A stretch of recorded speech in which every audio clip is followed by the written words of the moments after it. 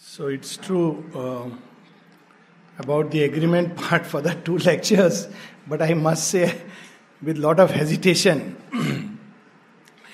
Kathopanishad is something very dear to my heart. That's true. I think probably many of us.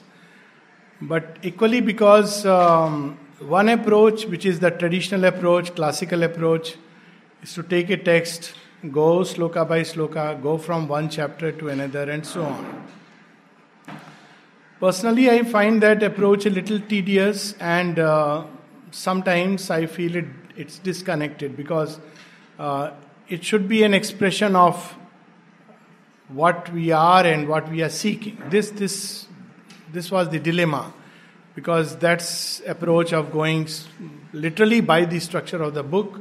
I like to get sometimes outside the frame, because I believe that these works, the Upanishads, they are not meant to be limited within a frame, because they are speaking of something which is beyond all frames. They speak of so many approaches through which we can go towards that. At the same time, it's a Upanishad which is very dear, because I think it's one Upanishad which tells us the goal, which tells us about what life is, what life can be, what is the path to reach that goal.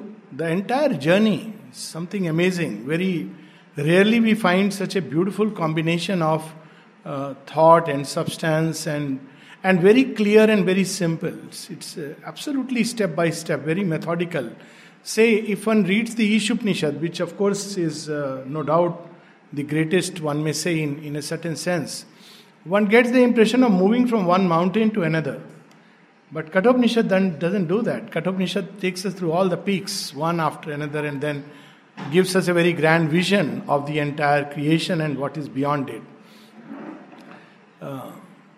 The authors, of course, are of both these great Upanishad, reportedly is the same, though they have a slightly different origin. So as we know, Kathopanishad belongs to the Krishna Yajurveda. So Krishna Yajurveda has a very interesting story to it. Also known as the Black Yajurveda. It's not Krishna of the Krishna, but the color part. And it is said that Yajnavalkya, the great seer, his grandfather Vaishampayan, once got very angry with him because he had read the Yajurveda and was giving his own commentaries or kind of explanations or understanding. And he got very angry with him that, you have taken all this and give me back. You must acknowledge me. Even those days, even great sages, it is not easy to conquer egoism in the nature. So he vomited it out. Of course, it's a symbolic thing. He vomited out means, he said, what do you mean? Take it back. So that which he brought out of himself became part of the Yajurveda as the Krishna Yajurveda, which is now taken as an Upanishadic text, otherwise originally from the Krishna Yajurveda. Then he went on to have his own, he meditated upon the sun. He said, why should I have borrowed knowledge? In a sense, it's a borrowed knowledge. He has received something which he is talking about. So he wants to have the authentic knowledge, the true knowledge. So even though this is something great, but in his search, he meditated upon the sun, the source of all illumination and light and wisdom. And he came up with his own, the truths that he received directly from that illumination. And that became portions of the white Yajurveda, and Isha Upanishad is one of the products of that. So we have the same Rishi talking about these two different ways. But as I said, in Isha Upanishad, he jumps from one to another. There are very few connecting dots, but here it's more like an explanation where he takes us step by step. The storyline is very simple, as he said, and that's one thing I love about this, story. Now, these stories of Upanishads, stories of Vedas, we have to understand it. They were not written like a novel, so there are many question marks which we can take up, and because those questions are also interesting. So the story starts very simply. There is this king Vajrashravas, also known in scriptures as Aruni Uddalak. So he is performing a sacrifice. So we have an outer meaning of the sacrifice, that you give away things. Like people go and give away their hair, some people go, a shirt which I am no more using, worn out, let me give away to somebody. So he is performing a sacrifice, and like any smart man, he is giving away certain things which have worn out, which have lost their utility. And this young son, maybe 9, 10, 11-year-old, is watching his father. A very interesting setting. And he's seeing that my father is doing something which is not quite right. And like a very modern rebel son, he says, Dad, you're wrong.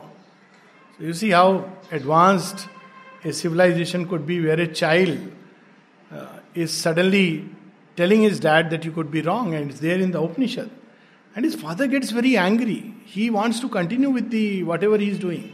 Then he points out, he says, you are giving away those cows to the gods which have worn out, which have no milk left, which are, very interesting describes, which have just one more time they can drink water. After that they are going to die. Their last thirst they are experiencing, and you are giving them away. So it's not fair. This is not how sacrifice is done. So his dad is getting angry, but he doesn't respond to him. So finally, to shake him out, the son says, all right, whom do you give me? So you see again, the father gets very angry. Anger has been the cause of so much disruption in life, and he says, I give you to death. Go to death. And so the son takes it seriously. He says, all right, I'll go to the abode of death. So the question number one that often people ask, that how does he go to death? What is the process? Now, I have a very simple medical explanation of this. There are many interesting things about Katha Upanishad which I find very useful even in medical practice. In fact, the very name Katha, there are several interpretations, but one of them is distress. So a person is in distress. Now, it's very interesting that some of the highest knowledge has been given in distress. Arjuna is in a state of yoga, vishada, distress. So he seeks knowledge, and a great knowledge is given to him. So this idea of, similarly we see that the Bhagavad Puran, though its origin is not in distress, in a sense in distress, because Vyasa Rishi is feeling distress. He has written a lot of works, wonderful works, but he is not satisfied. So he doesn't know why he is unhappy. He is a great seer who has written and compiled the Vedas, done a lot of work, but he is still unhappy. And Narada tells him, why you are unhappy? You have not written about the Leela of the Lord. Oh, okay, that's missing. So and again, Bhagavad is received by Parikshit when he is in distress. So, distress in certain sense, when he is about to die, when he is, got 7 days. So, he says, what do? I am facing death. Whether I should succumb, accept it blindly, or call my doctors, keep everybody 108 ready. But instead, he is advised, why don't you listen to the Bhagavad? It will liberate you from all fear of death. So again, we see this Katha, which is distress. So what happens to this boy? This boy waits for death. As the scripture goes, that 3 days and 3 nights he waits at the house of death. I take it in this sense that, well, if you don't eat and don't drink for 3 days and 3 nights, waiting for death, you are likely to enter into an altered state of consciousness, where you can actually have a dialogue with death, if such be your intense aspiration. So, because people often ask, what is this absurdity? He is actually going to death. Because actually there is a transition. Suddenly we'll see in this Upanishad the great sudden transition. Go to death, and suddenly the next moment, it's not like how he has reached the abode of death. So somebody comes and tells death that 3 nights, 3 days he is waiting. He is a Brahmin. Brahmin means a seeker. He's just not ordinary person. He's a seeker. And he's waiting at your doors, and he should not be kept waiting like this. Seekers are not meant to be waiting. So death says that, well, I am so sorry, I didn't realize.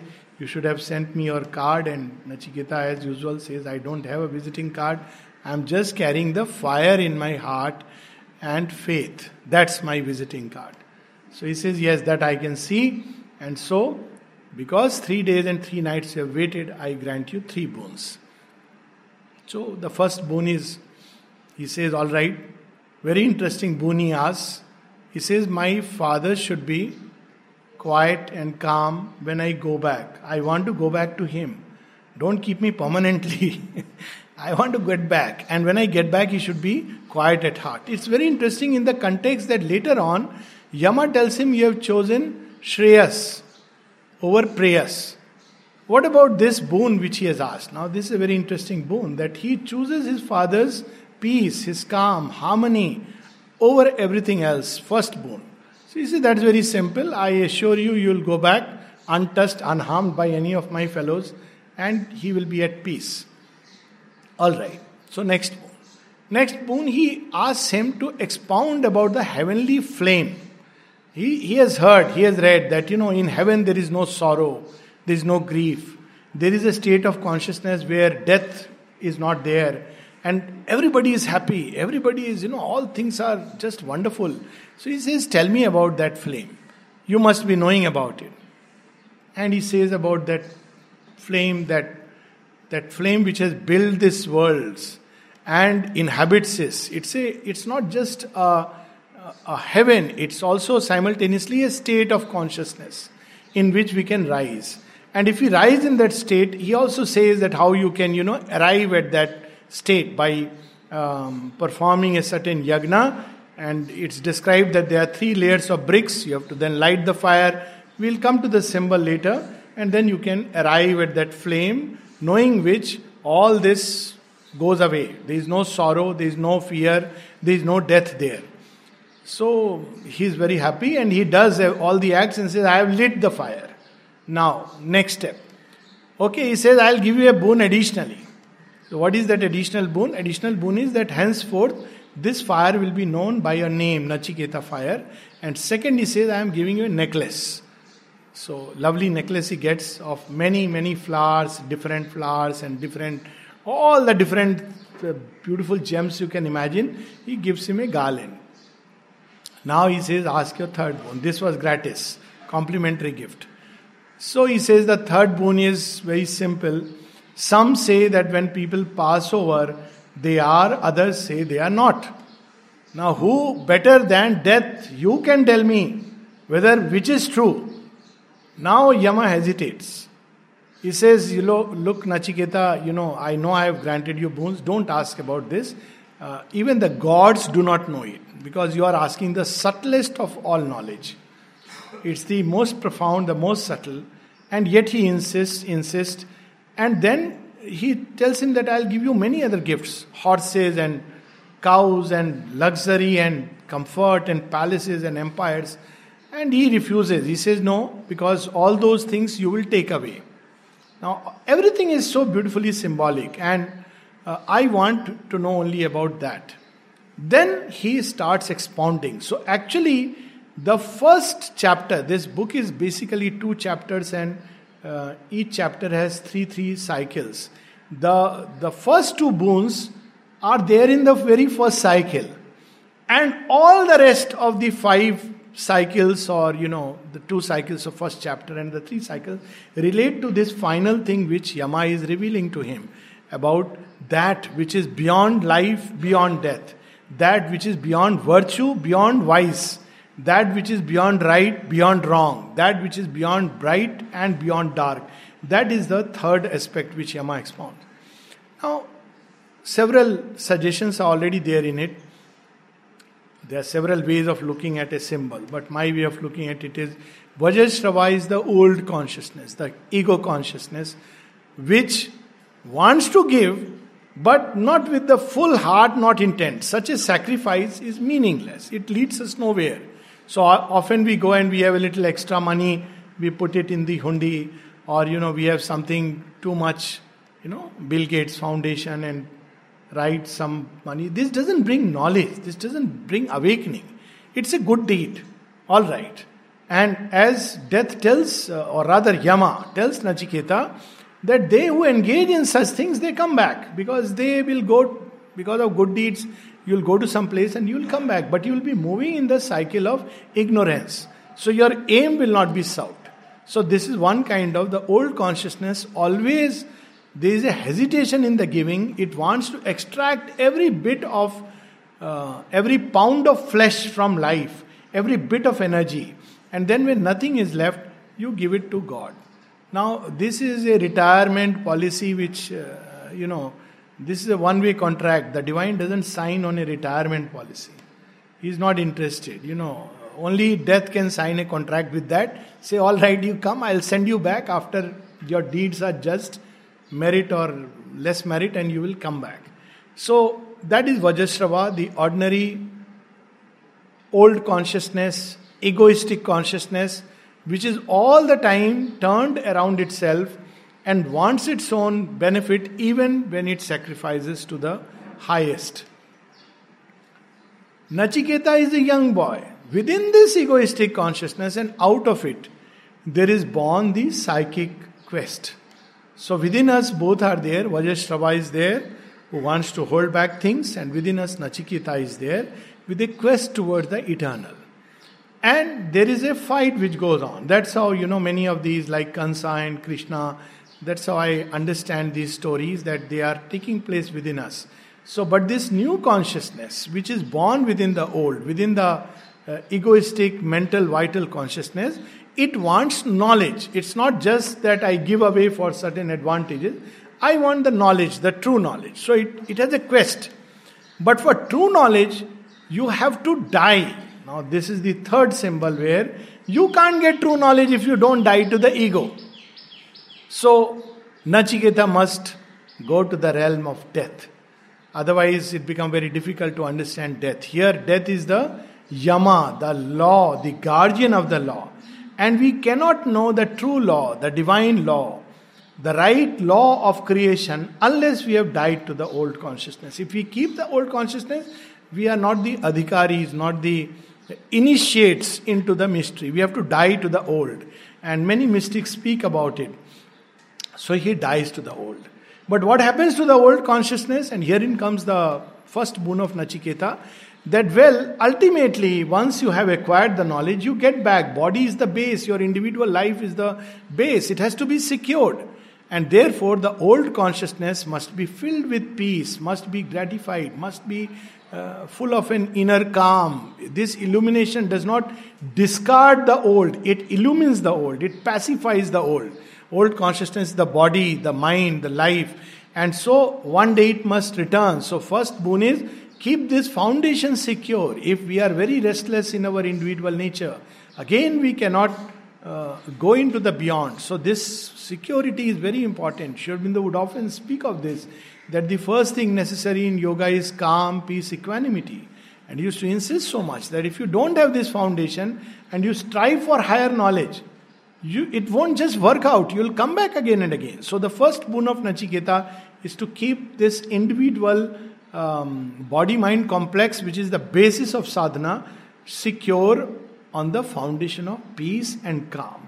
Not anger, not agitation, not restlessness. So it must be secured. And he has already told Yama that I will be coming back, and Yama has assured him. So this is the sense, innate sense of the first boon. So the first is this discovery. The second discovery, the heavenly flame, is the universal or the cosmic being. So we have three terms of our existence. One is the individual existence, and in the individual existence, we have a double soul. The soul is a way of saying, I am using Sri Aurobindo's terminology, or rather we can say we have a double self. One is the ego self, which is Vajrasrava, and one is the deeper self, which is Nachiketa, a self of aspiration, a self of seeking, a self which is willing to sacrifice anything for the sake of the highest. And then after the individual, there is the cosmic being or the universal being, and that too we can reclaim.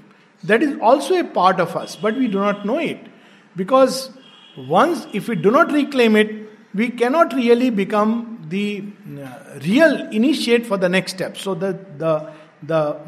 after securing the base, the next step is the widening and the vastening of the consciousness, turning the individual into a universal totality.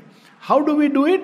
So there we have the Nachiketa fire, which is a threefold fire. So the bricks have to be laid in 1, 2, 3rd layer. So these images are very interesting. Like in Vedas, when they speak of lighting the inner fire, So, but they don't speak of the inner fire, it's a symbol you have to gather. So they say, pick up this wood, Arani, pick up 2 wood and rub them like this. They describe in great detail. Put one below, put other above, and do it. Now, what is it? This is the lower, which is turned towards the higher, and this is the higher turned toward the lower. When you rub it together, the flame is lit. Meaning thereby, when we bring our ignorant consciousness in contact with the higher consciousness, we can say when we do pranam to the mother in a very simple way or whichever way, then this fire is lit, because when the two contact take place, the fire is lit. Even in physical world we see this symbol. Fire was discovered like this. They were rubbing, and then by rubbing the fire was discovered. So the lower and the higher, when they come in contact with each other, the flame of aspiration is lit. So similarly, the next step is universalizing. So what is preventing from universalization? There are 3 bonds. Now this comes in another story in the Upanishad. I think we may have spoken about it. The story of Sonashep. So Sonashep is a man who is tied with 3 knots. And he is the victim of a sacrifice. No, it's not about human sacrifice. So he is praying everybody that please release me, please release me. And nobody is ready to help him out. Why? Because this is a whole fight between Vasishtha and Vishwamitra. And poor fellow has become a victim in the process. So he invokes God Varuna. Varuna is God of vastness. So when Varuna comes, he cuts the 3 knots, and it's very interestingly described. He cut the first knot and threw it up. He cut the middle knot, threw it around. He cut the 3rd knot and threw it down. So we have these 3 levels of being, the mind, life and body, which become the knot of the ego. We cannot escape from that. We cannot understand about universality. Conceptualize we can, but we don't live that experience. To live the experience, the fire has to be lit on all the 3 levels. It's not enough that I have my inner aspiration and the inner fire is lit. That will not lead me to that state. To universality. This is wonderful. If it is lit, it can, obviously there are many things that will happen. But this next step can only happen when mind, life and body, in all 3 they begin to seek that which the Nachiketa, the inmost fire within us, is seeking. And that's the sense why the Kathopanishad, Yama gives the name Nachiketa fire. There is no need to give a new name. Fire is known by many names. Grahaspati, Avanyak, many names are there for the one fire. Why this new name? This new name implies that it's not just the inner fire, not just the fire which is at the base of the matter, which is the Grahaspati fire, not just the fire of the mid-worlds, not just the fire of, which burns in the highest firmament, not just the supramental fire which is the home of truth. This is the fire which is lit within the human consciousness, in the mind, in the vital and the body. So when these 3 also begin to seek the highest, begin to seek the truth, then the knot of ego melts. So this is another process then. The Sonashep story, he invokes the higher consciousness and Varuna comes and cuts the knot.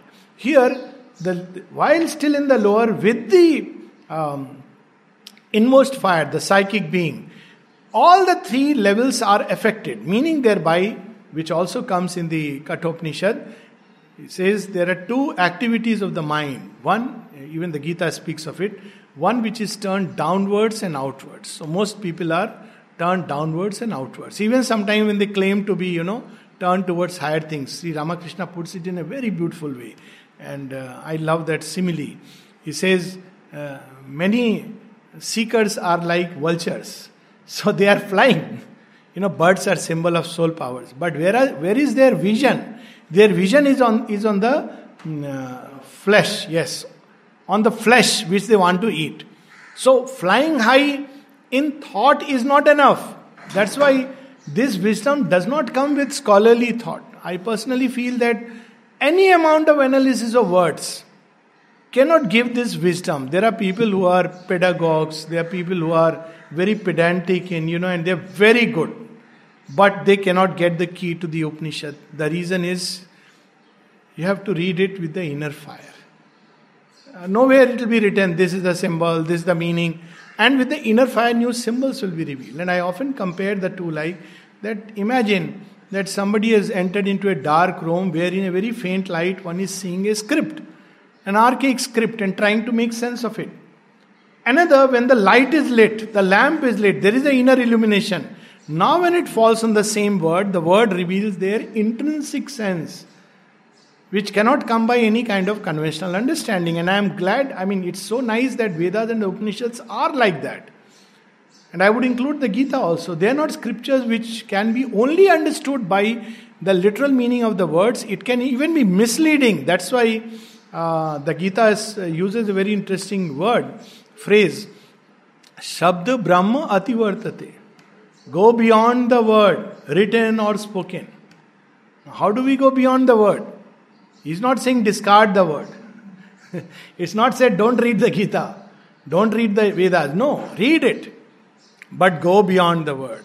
These scriptural words, and that's because, just to take a little sidetrack, these meanings have changed, evolved, and as our fire lights up, new meanings emerge automatically, spontaneously.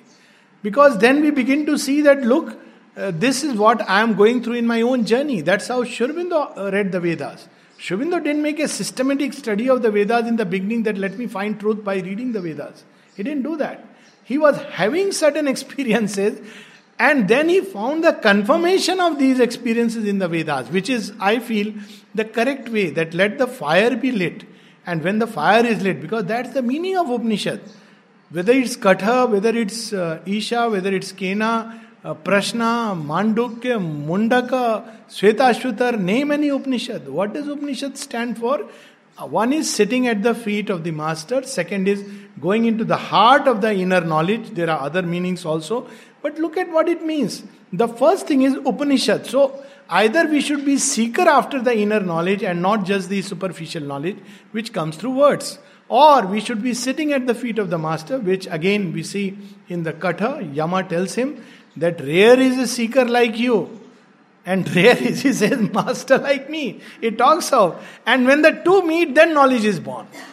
So he says, in fact it says, Uttisthata, Jagrata, awaken. Find out the learned ones. Find out those who know. Seek from them. So it itself gives the clue that it's beyond the word. Go beyond the word. And that comes when the fire is lit. So when the mind is lit up, instead of downward and outward, we are all engaged with outward events all the time. And then spare time we want to, also get into the great and profound mysteries of existence. It doesn't work out because the fire is not lit in the mind. Mind is still too heavy, still too obscure. And unless that happens, it'll be very difficult. We'll understand something.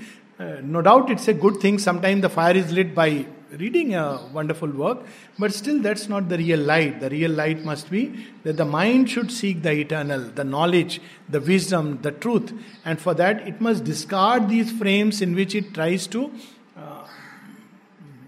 put truth within that frame and labels it. That's why when people speak about schools of thought, so I find it an absurdity.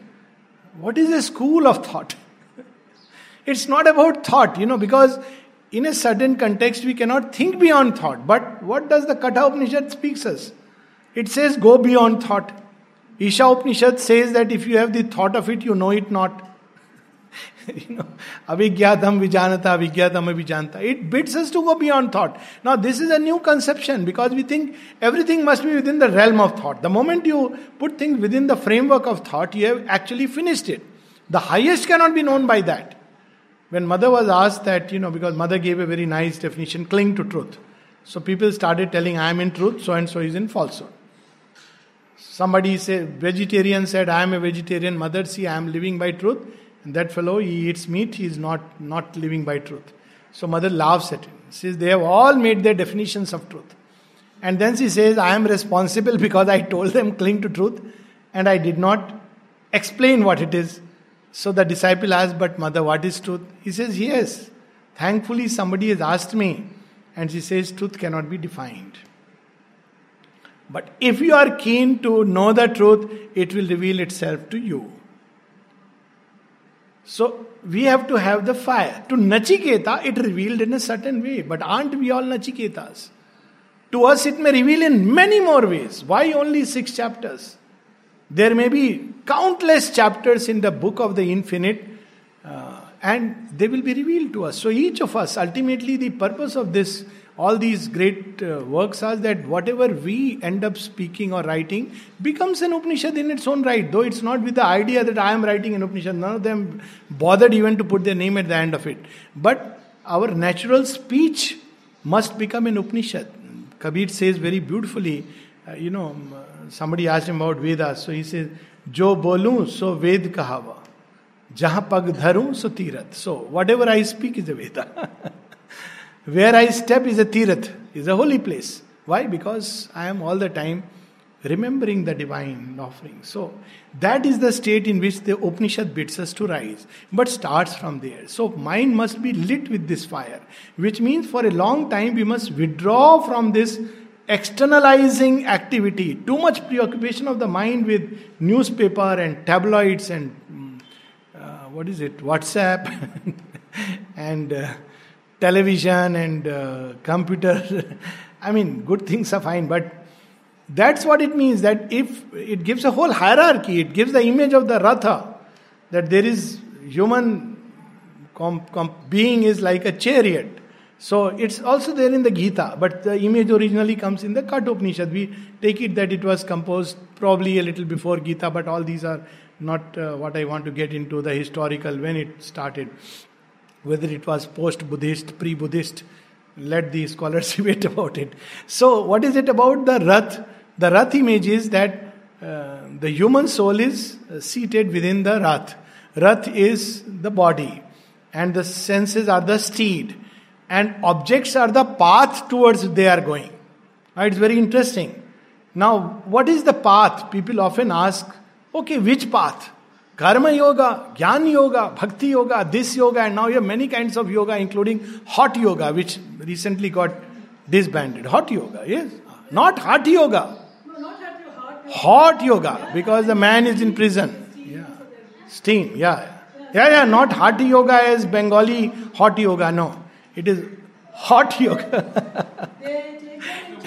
Yeah. So steam and all this. So many kinds of. Now, and people speak about path.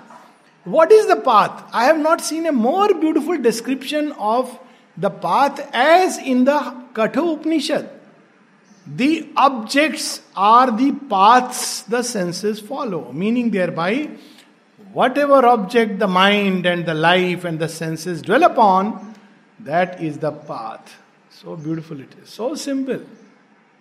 The journey will bring those consequences. The entire karma doctrine is embedded within this half a phrase, that whatever object our senses are following, mark the word senses, are following objects. Now they may be following very worldly objects, eyeing on the share market, then that is the path.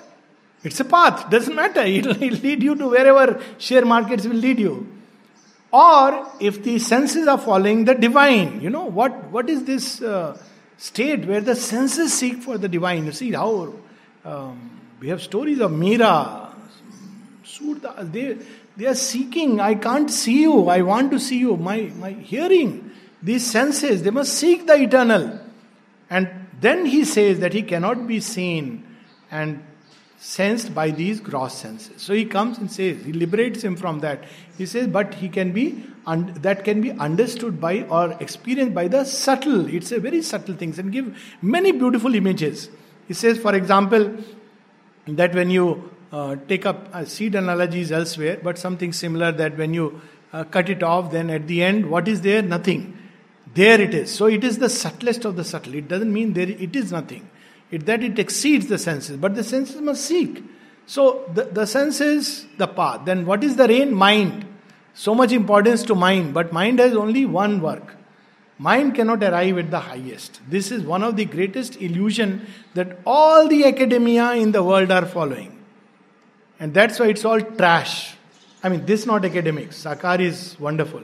But academia in the outside world, isn't it? They are writing papers and all this, and just they think that by the power of the mind, Sakar is born out of a soul cry. So it's something special. And there are such institutes, I'm sure, like that, few and far between. But typical academia with the mind tries to catch the eternal, it cannot. It will either finish, it will either sleep in that susupti, or it will return more confused than it was before.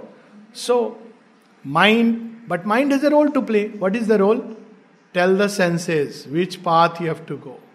So when the senses are driven towards the objects which will lead to transient gains, the mind must tell the senses, no, this is not what you are here for. You are here for something else. Think about something deeper. And it has nothing to do with closing the eyes. In Sri Aurobindo once somebody, sadhak, was meditating for a long time, and people told him he must be a great sadhak. He sits and meditates for such a long time. And Sri Aurobindo's reply with this characteristic touch of humor, yes, but on his wife. He could see through it. He sits with eyes closed, but he is meditating on his wife. So what will happen? You will realize your wife or husband or son or whatever, because the senses are not under the governance of the mind. So the first step, it gives, as I said, it's a whole method. First step, Mother speaks of use the reason to control the senses. Fundamental step. If the senses are going haywire, all kinds of, we are driven into that, then there cannot be any higher seeking. But controlling the senses is not enough, because there is something beyond the mind. The buddhi. When you control, what happens now? Does it mean we stop seeing, we stop hearing? Now we apply something greater, the greater intellect. So, mind is like the, what is it called in English? Lagam. Reins, lagam. I'm remembering the Hindi word. Reins, horses, reins. But who is the one who is holding the reins? Buddhi. So this is the first step. Sri Aurobindo in synthesis, after all the treatises, first fundamental step is purification of buddhi. Disengaging the buddhi from the rest. The Gita speaks of the buddhi yogam as the first step. What does the buddhi has to do? Instead of downward and outward, turn it upward and inward. Bahu shakhanam and vyavasayitmak. That's how the Gita puts it. Vyavasaya, your whole being is concentrated, the buddhi. Otherwise, bahu shakhanam. So morning it is Upanishad, then after 1 hour it is food, and after another hour it is friends, after another hour it's movie, and it goes on. Bahu shakhanam. So what happens? You get at the end nothing. This, duvidha mein dono gaye, maya mili na ram. So the first step is buddhi. So buddhi is higher than the mind. Buddhi must tell the mind. How will the mind know that what is the real object? And it must, through the mind, pull the reins and give it the right direction. So this is the first fundamental step, that we are on track. How to get onto the path of yoga? First step is that. Then the next is, there is something greater than the buddhi. Buddhi thinks, I can by this arrive at the highest. No, it has to further fall quiet. It's a progressive quietening. Through this process, the mind, the vital, the senses become more and more quiet. Otherwise, they are all the time jumping and running from here to there. So beyond the buddhi is the great self. Now, when the buddhi also becomes quiet, turns upward, turns inward with a seeking, with the Nachiketa fire, then there is the great self reflected in the mind as in a mirror, because it's unseen. Sri Aurobindo uses the word, line in Savitri, then the unmanifest is the next step, reflects in the mind as in a still glass. So, because otherwise also it is there, but we can't catch it. All the time there is only one truth that comes at the end. There is nothing else. But because the mind is so restless, it is scattered and we cannot see that. Mother says it so beautifully at one place, that there are many windows in us which open to the infinite. There are so many gaps, so many moments in a day when it opens to the infinite, but we don't take advantage. Let's say we go out and we look at a flower and say, how beautiful. Now you see, it's a window opening. Now from that we can go into the all beautiful, the all blissful. But we don't take advantage of it. A good deed, a generous deed, something beautiful. So nice. That child gave something. Now we are stuck with the child. And then next is, what a lovely child. No, what a generous act. Look at the act. And then we will end up into the all generous, the one who is the giver of all things. So this is how the buddhi must become silent, quiet, turn toward the great self. So is there something beyond the great self? It says the unmanifest. Something which is not yet. Now this is the great division which has been there in Indian yogic experience, not thought. So there is the manifest. So manifest world is not only this which we experience, but many other levels which we do not yet experience, and they are hidden behind the various lokas. So these are the manifest worlds. They are already something of the divine is expressed, however distorted, however limited, but it's manifested. Is there something beyond it? Now an evolutionary thought will say, yes, there is more to come. And a static thought will say, no, man is the final. So I have never understood one thing, that though unmanifest is there in Indian thought, how is it that Indian philosophers and thinkers who have read the Vedas and Upanishad never conceived that there can be something more than man? Leave aside the biological and evolutionary, evolution would tell us there has to be something greater. But even this, that there is an unmanifest. Now, unmanifest means something which is not manifested, something new.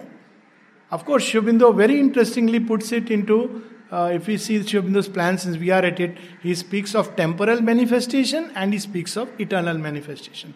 They're the great worlds.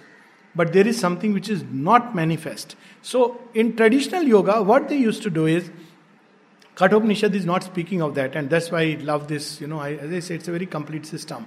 From the manifest, you go into the unmanifest. So, what happens to your nature? Leave it, let it. All kinds of things will pass through it. The Paramhans Avastha. You may be like a madman, you may be like a gaul, it doesn't matter. Because you have entered the unmanifest. And you can dissolve into the unmanifest. Unmanifest, by its nature, you have no bearings, no orientation there. So there is the unmanifest. But Kathopanishad says, unmanifest is not the last term. That is the beauty. What is beyond the unmanifest? Sa Purusha Evascha. That, the Purusha, the great being, may use the word Sachidanand if you like. He is there. That is there. Even she is there, because it says Aditi. It doesn't matter, he or she or it. So there is this absolute which is beyond the manifest and beyond the unmanifest, and the Gita speaks about it.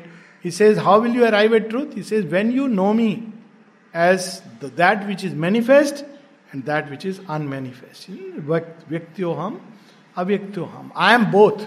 So there is a great I which is beyond both, which expresses itself through manifestation, holds itself back in the unmanifest form, but is beyond the manifestation and the unmanifest. And that's why he says that where the sun shines not. What can we speak about him? How can you speak about that glory? The lightning sees the electrical energy of the mental and the higher mental regions that vanishes. The sun is like a darkness. It cannot shine there. And what to speak of the moon and the stars. All this about the various kinds of illuminations that human beings can have. The moon and the stars are basically the illuminations in the mind, the spiritual mind. So all of this vanishes in that. That is the great origin. And then he tells Nachiketa, this is that thou seekest. Repeatedly it will say, this is that thou seekest. And the beauty of this is that it tells us the goal of life. See, it starts with katha, distress. What is the distress? It's because we don't know the oneself. And what is that oneself? Is it there in some high heaven? The Kathopanishad tells us it is everywhere. It returns back into creation and says, the Ashwath tree, it gives the image. Again, we see in the Gita, a lot of interesting images from the Kathopanishad are in the Gita, and also in some other Upanishad like Nayamatma, Baline. All these images come in Shvetashvatara and other Upanishads. So what is this Ashwath tree? Now it reverses. It says out of that creation has emerged, and what you see here are the branches and the fruits and the trees. Roots are at top. So if you want to really understand creation, go to its roots. Otherwise, you can't make sense of life. And so interesting that if we don't know the source and origin, we are leading half an existence. Several suggestions come in that. That's why we see in many of these stories, mythological, they start with, what was there before creation. Savitri itself starts with that. It was the hour before the gods awake. The huge forebode across the path of the divine event. The huge foreboding mind of night, alone in a unlit temple of eternity. So a very pragmatic person will say, okay, this is, I want to know my problem. What's your problem, sir? I have everyday quarrel with my husband or wife. How do I sort it out? He says, that's what it is trying to sort out. What do you mean? Why should I know about the creation and the source? Because when you discover you are that, then you will also discover she is also that. Then your quarrel will cease. Otherwise, you will arrive at a mutual adjustment, accommodation, temporary harmony, quarrels followed by peaceful, because it cannot. By its nature, it cannot. And egoistic consciousness will end up like Vajrashrava, getting angry. You can't help it. That's the nature of the consciousness. So all this mental idealism, sentimental and emotional colors of fancy which we weave around magical names, love is the greatest magic. But it's not born without discovering the one. Because love by its nature leads towards oneness. And unless we know the one, we cannot really experience love. It's a paradox in the highest sense. But when you discover the one, then whole creation you love. Because whole creation has its roots there and it spreads into the cosmos. And then he says, not only in cosmos, now he's reversing the whole thing. He says, even in you, that is there. So close to me, within me, I don't have to go elsewhere. Yes, my child, Nachiketa, you deserve to know this. And I'll tell you where he is seated. That also. What a profound Upanishad this is. He says, in the center of your heart, it is there. And how big is it? A being no bigger than the thumb of man. Angusht Matra Purusha. How beautifully Sri Aurobindo in Savitri describes it. But since she knows, she is the Aditi beyond the manifest and the unmanifest.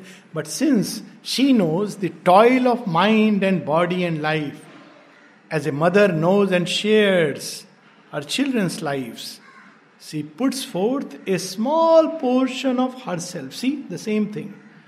In the Kathopanishad is said that, and that is also here. She puts forth a small portion of herself into a hidden region of the heart, a being no bigger than the thumb of man, to face the pang and to forget the bliss. So where do we have to find? One process is by constantly stilling all the parts. This one way. The senses, the objects, the senses. Greater than senses are the objects. Make the objects right. Greater than the objects is the mind. Greater than the mind is the buddhi. Greater than the buddhi is the self. Greater than the self is the unmanifest. And greater than the unmanifest is that. This is one path. But then now he is inclined to reveal to Nachiketa another path. He says, go into your heart. You will find there, subtlest of the subtle, seated within. It is there. It's something you can see. You can become one with. You can experience it. It's forever pure. And it's no bigger than the thumb of man. Now, death also goes on describing very technically. And it says, how is it bound to the body? It has deliberately tied itself to nature. How is it tied to nature? It is tied by 101 cords. It's very, so sometimes I feel it's a very medical Upanishad also. Katha, distress, death, we all face. Of course, if a patient comes to me and says, I have fever, I can't tell him read the Katha Upanishad. But I can definitely tell him that, look, I understand your distress, take the medicine, but know that you are not just the body, but much more than that. Go deep into your heart, discover that light, that truth, that effulgence, that radiance, that purity, that power, that strength, which is there within you. Go to the doctor, but have faith in that which you are carrying inside. So this is where it says, seek him there. It's there within the heart. So beautifully we see the same thought when Sri Aurobindo in the poem Rishi, written along similar lines. If you want to read, Savitri goes much beyond it. But if one wants to read the Katha Upanishad as in Sri Aurobindo's writings, one of the poems is Rishi. So Rishi tells the same thing. There are many worlds beyond, beyond, beyond. And at the end he gives it. Then he says, that has become all these things. At the end he says, seek him on earth. Seek him in yourself. Because, O king, thou art that. Only the night is on thy soul. So, what a marvelous truth he reveals, that you are that. Only it is hidden inside. There is the veil of ignorance. How to tear away the veil of ignorance? Nachiketa, whoever lights your fire, his veil of ignorance will be torn. Whoever recites this at the time of death, this used to be one of the, this Garud Puran, they are one of those which used to be recited during Shraddha. Now, it makes great sense, because imagine that there is, that soul is hovering around. Now, we are very fortunate, this august company of seekers doesn't need anything. But let's say in normal life, there is a person who never had any contact with Kathopanishad or any Upanishad for that matter. And the poor soul, tied up in all the trappings of the vital and mental, is still stuck.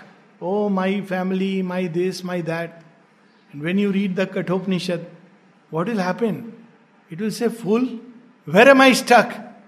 So it will disengage. That is how the Bhagavad also, 7 days, when Parikshit hears the Bhagavad, not only he is freed, there is the side story that there is a demon who is residing in the bamboo tree. That fellow is by default listening and he gets freed. So I suppose, the reason why it is said in the Kathopanishad that you should recite it during Shraddha is because it has the power to dissolve all the formations. And I feel that there is this power in this Upanishad, that if we read through it, even hastily, it has the power to dissolve all these formations in which we are caught up. Just reading it. So what he is saying is that this is not just an intellectual statement of knowledge, it is also a power. Not all scriptures are like that. Not all writings are like that. But here there is a declaration that I have put the power in it, that the mere reading, mere recitation of this Upanishad can free us from the bonds of death. So death is giving away his secret. That you want to be free from me? Now I am telling you there are 3 ways to be free from me. First is discover this individual center of divinity. This is the first immortality. When we discover that, we know that death is nothing but a changing of our robes. We don't need to read it, we know it. What happened when the body died? The car broke down. Maybe a bad accident. It's gone beyond repair. But the master has already paid our price and the second car is already ready. That's how Sri Aurobindo puts it. That, we should not worry about it because already another car has been made ready. What we have to do, he will make us quiet little while, give us nice food, then give us the new car. Complete organ transplant free of cost. New place, new experience. Now drive. Warranty, sir, 85-year-old warranty. What if I abuse the car? Then it's a different matter, sir. Insurance company also tells you, if you drive rashly, don't blame us. But if we drive it correctly, and the correct driving of the car is described in the Kathopanishad, then it will serve its purpose. After that it breaks down, you have another. So this is the first immortality, to discover the secret soul within and light up the fire of aspiration. The second immortality is the universal consciousness. The vast, the unlimited, the illimitable. Not unlimited is a quantitative term. The illimitable cannot die by its nature. So limitation is death. This is the second meaning of death. First is separation of the soul from the body. This is death. This is most elementary. The second is anything which is limited, be it a thought, be it a feeling. That's why all day feelings, thoughts, everything changes. It's all subject to death. So death in its largest sense is whatever is limited, it has a tendency to break the barriers. Why is it doing it? Because we can grow wider. Unfortunately, we don't like it because it means stepping out of our comfort zones. So we don't like people who have contrary opinions. Why? Because my opinion. But if you have a person with contrary opinion, what is it? This is also interesting because this is one crude way of breaking the barrier. This is not the best way. A lot of fight, lot of arguments, not worth it. But still, there is a way. It is trying to break the limitations. And ultimately, illimitable. Because the vaster we become, the closer we are to immortality. That's why the Vedic rishis use the word Satyam, truth, which is eternal, Ritam. It has its own law of becoming. In creation, there is a law of truth. And there is a distortion of that law by falsehood. That's unritam. That's why there is confusion and chaos. Nothing has to go out of manifestation, thing has to be put in the right place. That is what Rit does. And the third is Vrahatam, vastness. So when we become vast mentally, when our efforts become vast, when our feelings become vast, they are not cloistered into me and mine, but it loves even the body of God in all things. So when we love all beings and all things, then where is the this and that? The barriers break down. The heart becomes vast. Similarly, the life impulsions, when it seeks something vast, not the small transient things. Nachiketa seeks something vast, not more in number, but that state of consciousness where life becomes luminous and free. Then we have again the cosmic consciousness, cosmic vital.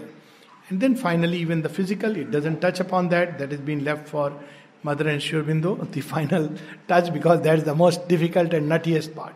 So this is the second immortality. And the third immortality is beyond the individual, beyond the cosmic, is the transcendent. To get into that, which has neither any beginning nor an end. Because the cosmos has a beginning, at least according to the Kathopanishad. This is the beginning. That's how it speaks of. Of course, in a certain sense, we can say there is no beginning because its roots are in the eternal. But we can say that there is a beginning and an end. That's why we talk about the cycles of time and the pralayas. So there is a beginning and an end. But transcendent has no beginning, no end. Obviously, there is no death.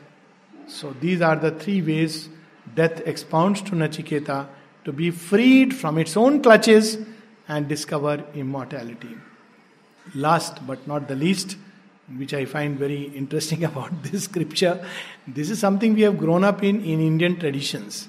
So whenever a story was told, we used to have this Savitri puja and this puja and that puja in my house. At the end of every puja and story, it used to be, Jaise iska bhala hua vaisa sab ka ho. You know, the way Savitri conquered death, may it happen in everybody's life. So, Kathopanishad also ends with that whoever hears this doctrine, it will be freed from the clutches of death.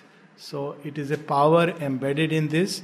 With this we can stop. This is the central elements in this Upanishad. Tomorrow when we have time, we will probably pick up few interesting slokas, few interesting lines or passages. I don't want to speak the slokas because I don't want a single Sanskrit word to be wrongly pronounced. But we'll pick up passages, the translations, definitely, and we'll pick them up. Now we have the images, we'll connect with it and go through each of the cycle in that way. But any questions, any thoughts, any sharing, most welcome. Sir? Yes, please. Somewhere it is said that Atma can neither be created nor destroyed. Yes. Yes. Does it imply that there is a constant number of Atmas in the universe, or does it imply Yeah. So it's also there in this. It's uncreated, unborn. But it implies not quantitatively. That's what I said, that in many of these terms, there is a quantitative understanding, there is a qualitative understanding. So qualitatively, Atma is neither created nor destroyed. Quantitatively, because the one is infinite, there can be any number of Atmas in terms of number. Because to limit the number of souls is to limit the infinite.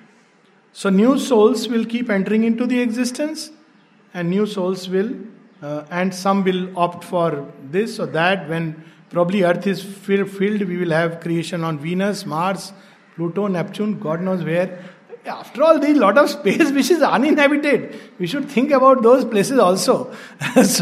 But there is a very interesting story about it. When mother went back, though she has not said that this happened with me, but I'm sure the way she has described, intuitively I do believe it's mother's own story. But it's not narrated like that. So she says when somebody went back from India and some of those who knew the person, who used to meet, they met and said, "Oh, you have come from India, the land of souls. So do they count souls? Do they count souls? How many are there? How many? So she says that the person held out one finger and said one. That's the beauty of the Atman realization. There's many, at the same time it's one. So what happens when we realize the psychic being? Now, there is subtle differences between psychic being, the psychic essence, and the inmost soul, the Jivatma. I am not entering into that. That's not directly the theme of Kat, but we can take it up if there is a question.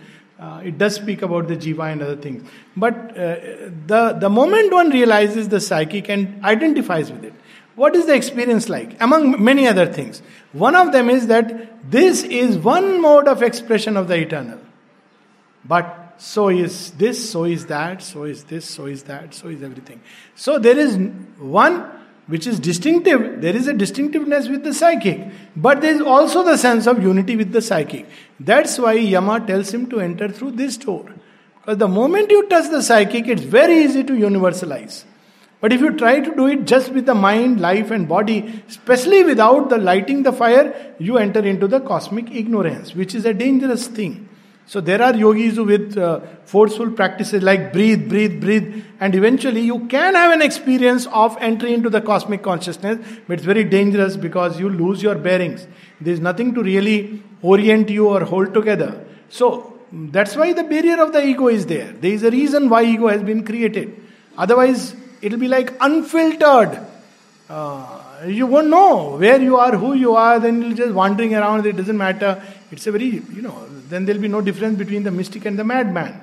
But the mystic can orient himself because he knows that this is it, which is the one mode of manifestation of the internal. So psychic is all the time conscious of the divine presence behind it. So this fire is also the fire which holds the psychic. The fire is always the divine will which is operating, which is on the height, which is within matter. The sun, that's how it is described, which is in the countless moon and stars, the mental worlds and other worlds. But it holds the psychic within it, like the story of Prahlad with, in the fire. So that's the beauty, this divine will. The moment one becomes conscious of the psychic, one becomes aware of the divine will within oneself. But one also knows that this divine will is not limited to this being. It expresses itself in everyone. So there is differentiation and there is unity, they go together. So we can say there is only one soul, we can say there are many souls, and there can be theoretically infinite numbers if we can use this paradox. Yeah. You mentioned something about the 101 chords. So what are they? Can you elaborate? I wish, this anatomy was taught to me. They didn't. But yes, the chords which are described, I can tell you what they mean. Because why I'm saying is that in anatomy we are described great detail, every nerve. So the watershed between the subtle body and the gross physical is the nervous system. That's why you'll see that nervous system is extremely sensitive to the touches from outside. And people who develop at a certain stage of evolution become extremely sensitive even to thoughts, feelings. Then they have to go past that stage. Many people, can enter into chaos, but you have to go past that stage and discover the one great self. And that's why the first boon, peace, is so important. Because the journey he is going to undertake can be completely ruffled and, roughed up. So these nerves are in the subtle body. Now they also extend into the physical body. And through the physical body, especially through the heart center. So, you have the sevenfold cords, but ultimately they can be reduced to 3 main cords and then many, many branching sub-nerves through that. So there is a cord which ties the mind firmly, the nervous system. So this is the nodal center. So you have these subtle nerves and then it enters into the mental box, not the mental box, but the instrument for receiving the mind, which is the brain. And it ties itself there. It holds a grip. The second is through the heart, which is the central being. And it ties itself through that to the rest of the body. So if you see even purely anatomically, brain is the seat of consciousness. So it controls, the master controller. But heart is the master energizer. So these two are the most important organ. And third, at the base of the spine, in the Muladhara, where all these in matter itself. So these are the three main cords through which it ties itself. And then there are many subs. So 101, this is again a very interesting image, which in Vedas the numbers have their own interesting counterparts. You can multiply with 3, but here it's a multiplication with 7. Because basically you have the sevenfold chord. So 7 you multiply with 7 becomes 49, and you multiply with 2. Shubindu in one of the places talks about the ascending and the descending current. So nerves which go up and the nerves which go down, and you have the one at the base and the one above. So it becomes 100, and the one that jiva, which is inside, not just above and below, that becomes 101. So this my own, I just spontaneously I am sharing something, but there could be other ways of looking at it. But all these hold, but these three are the main chords. If these three one can loosen up. So if you loosen the cord of the mind, you become nut loose, and you are in the best condition to enter into the vastness. So people who think they are very wise and very pragmatic are not ready for, So a little bit nut loose is a very helpful thing, That's why you will see many nut loose cases all around here. Because it's important, if the extremely pragmatic person, people come nowadays, to join the ashram, you have to come to the psychiatrist. So they come to me. So that I ask them, so are you normal? This is the only question I ask. So one person gave me very good answer. Said, sir, if I was normal, why would I be here? I said, that's the answer I've been looking for. Nobody gave that answer. I must fit super fit. With everybody it's fit. Because everybody gets a bit apprehensive. If you are normal, you would be pursuing normal aims. Why would you come for a yoga of transformation, all this, or any yoga for that matter? Normal aims are what other people pursue. An aim like Nachiketa is an abnormal aim. So in that sense, so a little bit of nut loose. So this is one big notice. The second is heart. That's why many people during the time of death experience pain.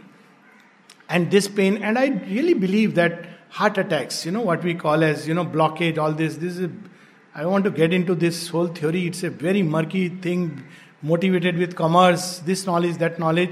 I'm not convinced, having gone through all the scientific literature, that heart attack actually takes place because of the actual blockages. And there are many people like me who are not convinced about it. And I'm not getting into that. But there are blockages observed, there is heart attack. But heart attack is one time when actually there is what is called in Indian thought as Kali Yoga or Mrityu Yoga. There is that great force which tries to pull away, cut the heartstrings. Now, if you have fear, who are the Yamdut? Fear, anxiety, they are the Yamdut. I mean, figuratively, there are actually Yamdut also. They are not that bad. But fear is worse. So they bring, they are nice guys and they are very scared of us. If we tell them from the soul that get lost, we don't belong to you, they'll go away. Sorry, sir. Savitri story, that's how it happened, no? They're very scared of Brahmins, that means seekers. That's why when Yamdut see Nachiketa, they run to their master. Please, sir, somebody has come uninvited, but he has a fire inside. We can't go near him. You go ask him, what he has come for. So, that's a subtle part of it. But essentially, when the heartstrings are cut, now it is very occult ramifications. When they are cut, there is the pain. Now, who will not experience the pain? The mother was asked this. She said, who has practiced detachment in life? What does Kathopanishad say? Kathopanishad says the same thing.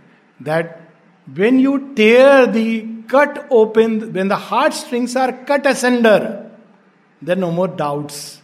You are a free person. Now, this detachment is not externally throwing away an object or a person. In fact, this detachment is the beginning of a true relationship with life, with people, with creation. Because it means that the egoistic bondage that had formed between this limited personality and that limited being is gone. Now there is a deeper bonding, the same Yajnavalkya story with Maitreyi, that We love the wife not for the sake of the wife, but for the sake of the self. We love the husband, the child, not for the sake of them, for the sake of the self. We love the country, not for the sake of the country, which can be an ignorant sentimental attachment, but for the sake of the self. Now, Sri Aurobindo says, as is the self, so is the love. If we are living in ego, then it's for my egoistic self. If it is the greater self, the great self, at least, if not the one, then it is for the sake of the greater self. Then we see the same in everybody. And then we cooperate, we help. We help each other grow towards the truth. That is the original sense of the fire in the center of marriage, and then 7, whatever, 3.5, whatever around it. That look, the center is fire, not the ego, not the mother-in-law, not the father-in-law, not my dad, not your dad, not my mom, not my family, not my surname. Center is aspiration. So that's how, so this is the hard part, which if while we practice detachment, then this string becomes loose. We live with everybody, but we are never overwhelmed with any situation or an event. This is the sign. We face situations, but as Sri Aurobindo described, they'll come, touch for a while, and then pass away. It's like, on the water, you beat the water. For a moment, there is splash, there is a line, and then next moment, it's all ironed out. So that is the state when we practice this detachment. So then the heartstrings are cut asunder. But the third and knot is the physical. So again, anatomically, we observe the same sequence in death. First is brain death. Next is the heart stops. And third is cellular death, which takes 6 to 8 hours. Actually, this is the most difficult part. But it again has a ramification. Now, this is not the katha, but the question is relevant, and the cut does give a hint. It started with 101 nerves. That's why you have to allow time after death and the, either the burial or the fire.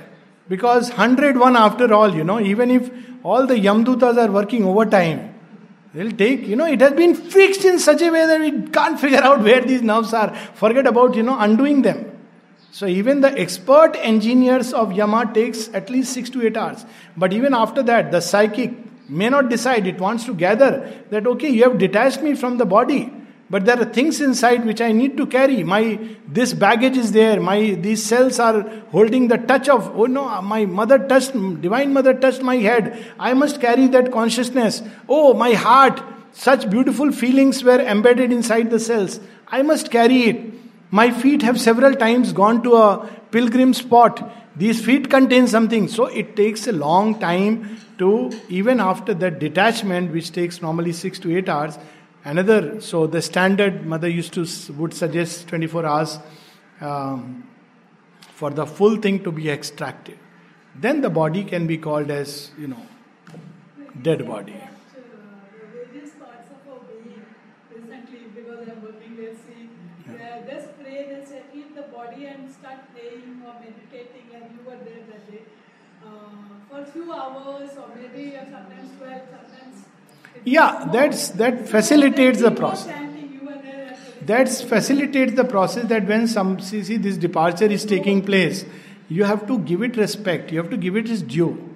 Now, we as doctors make a very trenchant distinction between living and dead. But this is not true. Mother says there are many who are living but like dead. There are many who are dead but very alive. So you have to allow, you have to respect this process. Like any other process. Death is not an end of life, it's a process of life. It's like telling, this forcibly doing something is like evicting somebody from the house and saying, now get lost. I have put a lock, you can't enter. But that's not a process, that's something forced. Nature doesn't do like that. Nature says, look, I am going to, there is another house for you, you will discover it, but this you have to leave, it's become very tattered. So you say, okay, I'll leave it. You may linger, you may say roof is leaky, but I am very attached to it. But at some point it says, now look, your time is up, you got to go. So then it says, okay, but I have to pick up this, pick up that. It says, what do you want to pick up? Transient things, no, you have to leave it. What do you want to pick up? My passport and, ticket and visa, yeah, that you can carry. So there are things which are eternal moments in any life. And those have to be picked up. They're all embedded in the cells. We don't understand this mystery of the human body. It's not there in this because that's not Katha hymn set. Human body has many impressions. It retains vital impressions. We all know. That's how habits are formed. You smoke a cigarette and you get into habit. It retains mental impression. Somebody has said something to you. For 100 days you remember this fellow. He said this to me. What is it? The cells. He is not saying anything after that. But you carry the impression, so the cells retain the memory. How about the psychic and spiritual impressions? That also is embedded in the cells.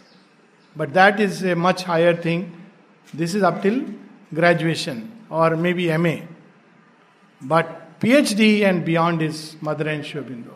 Cellular yoga, cellular memories, cellular impressions of the spirit, cellular transformation, all that belongs to another domain. What about this custom in the normal, maybe it's not in the Upanishad's Veda, but generally they carry 13 days or 12 days, the white children, the mental is there and they only will have to pray and all. Yeah, so it's there in the Indian tradition. Yeah, but... So without making a rigid rule, what it means is that there is a time lag between your saying goodbye to the house and your actually reaching your destination. I look at it like that. Very simply, you set out on a journey, let's say from Hyderabad to Pondicherry. So what happens? You set out of the house and you are in a taxi, and still something within you is, at home, you are talking about home, and then you have a phone call. So, beta, where have you reached? Oh, mom, don't disturb me. I'm still on the way to, airport, and then check in, and you are messaging that checked in, security check done. You are still connected. Then what happens? Then the next step is you take a flight, you have reached Pondicherry. So you've gone to guest house, something is still connected. Oh, I had my food then. So you're feeling hungry now. So you want to take a food. Oh, can I get something which, I love in Hyderabad? No, sir, you can't get it. You get something else. Then finally, you enter the ashram. Now what happens? Now your phone is turned silent or switched off. And you are face to face with the eternal. So this takes about 10 days, 13 days, 4 days. Some people little longer. Most people within 10, 12 days. But for the great ones, for the realized one, it doesn't matter. They will say like Swami Vivekananda, I have spat my body. Or like Pavitra Buddha, I have taken my body and put it into the Divine Mother. So it depends on, the great ones don't need anything like that. That's why for the great ones in India, you don't burn the body, you give samadhi. So the sannyasins and rishis... The idea is that, they are not attached to the body any which way. So if you have the body around, there is a tendency for it. Now this is a different subject, which is better, which is not, etc., etc.